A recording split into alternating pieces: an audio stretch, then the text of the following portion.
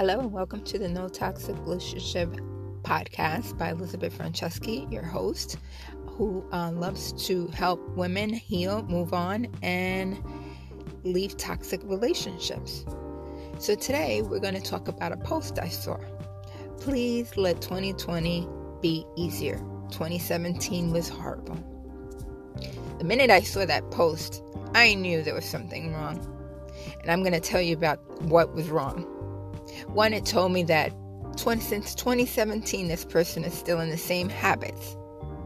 Unconscious habits. Yes, that's what keeps us from accomplishing our goals. We have habits that we need to break.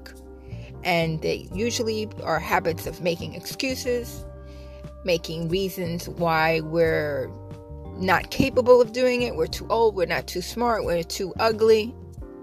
And that's one reason. Another reason why 2020 is not going to be easy for this person is because you have to take action. If you're saying, please let 2020 be better, who are you speaking to? Who's supposed to make 2020 better for you? You need to make 2020.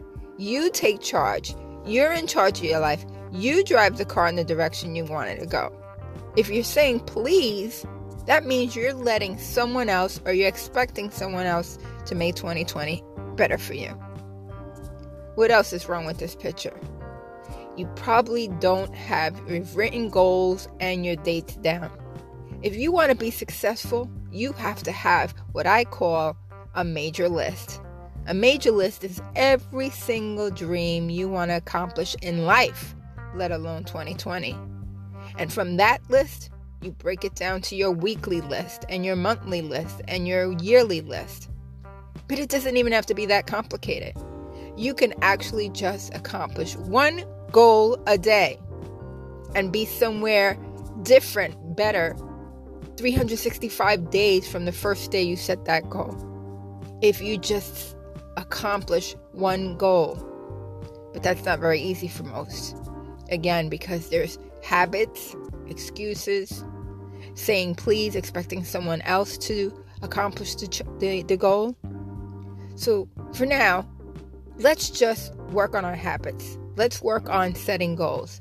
Let's work on letting go the excuses. That's your homework for today. I want to thank you for listening, and I'll see you on the next podcast. Peace out. Oh, and come join me on my self-confidence community group. Head over to Facebook. We're there, and you can come and meet me personally. And I coach everyone who comes on the site and participates. So I'll see you there. Again, thanks for listening. Bye.